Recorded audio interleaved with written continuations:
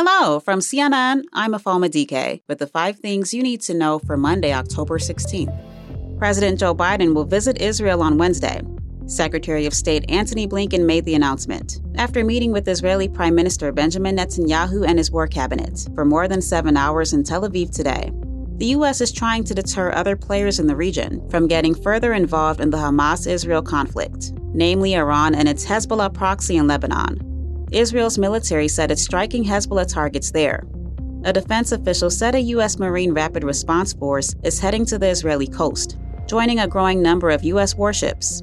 But an Israel visit could also link Biden more closely with Israel's response to Hamas in Gaza, as the humanitarian crisis there deepens and civilians remain trapped.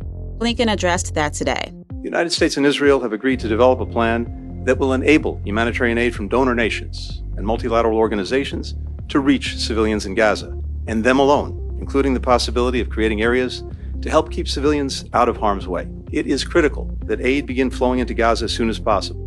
Meanwhile, Hamas has released the first video of someone it claims to have taken hostage. The clip shows a 21-year-old French-Israeli woman named Mia Shem talking about her arm injury. It's not clear when or where the video was taken, and CNN cannot confirm Shem's condition. Here's what her mom told CNN. We are begging the world to bring my baby home. She shouldn't be there. Hamas said they were holding between 200 and 250 hostages across the Gaza Strip, while Israeli authorities believe the number is 199.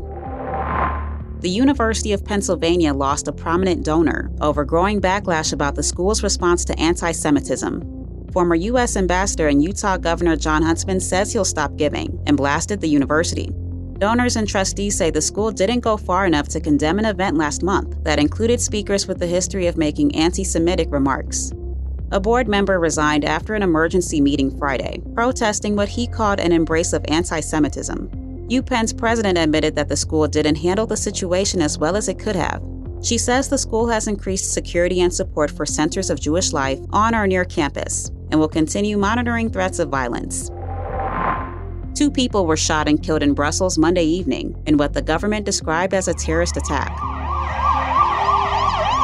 Belgian media reported that the suspect was still at large hours later. Police haven't disclosed any motive. The attack comes as Belgium hosted Sweden in a Euro 2024 qualifier soccer game. Belgium's prime minister said they, quote, are monitoring the situation and asked the people of Brussels to be vigilant.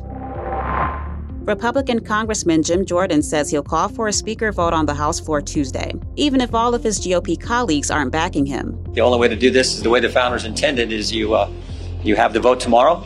We've set it for 12 o'clock. I feel real good about it. Jordan met with some Republicans privately Monday and won the support of several key skeptics in the Republican conference, but still has a long road ahead. Jordan needs 217 votes and can only afford to lose 4 Republicans if every member votes. Without a speaker, the House can't pass bills. Coming up, the Biden administration can continue regulating ghost guns for now.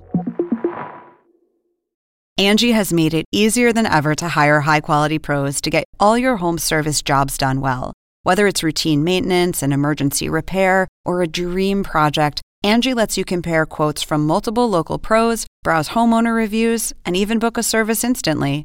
Angie's been connecting people with skilled pros for nearly 30 years. So the next time you have a home project, bring it to Angie to get your job done well. Download the free Angie mobile app today or visit Angie.com. That's ANGI.com. Hey, we're back. The Supreme Court is allowing the Biden administration to continue regulating ghost guns as legal challenges play out. Ghost guns are kits that a person can buy online to make untraceable homemade weapons. The Biden administration wants them regulated as firearms under federal law, meaning sellers and manufacturers have to mark them with serial numbers and keep records of them. A group of ghost gun makers challenged the regulations, but the Supreme Court said Biden could keep them in place while the case plays out. But then a lower court paused certain regulations, so today's Supreme Court decision essentially put them back in place. Well, that does it for us. Tune into our 6 a.m. Eastern episode.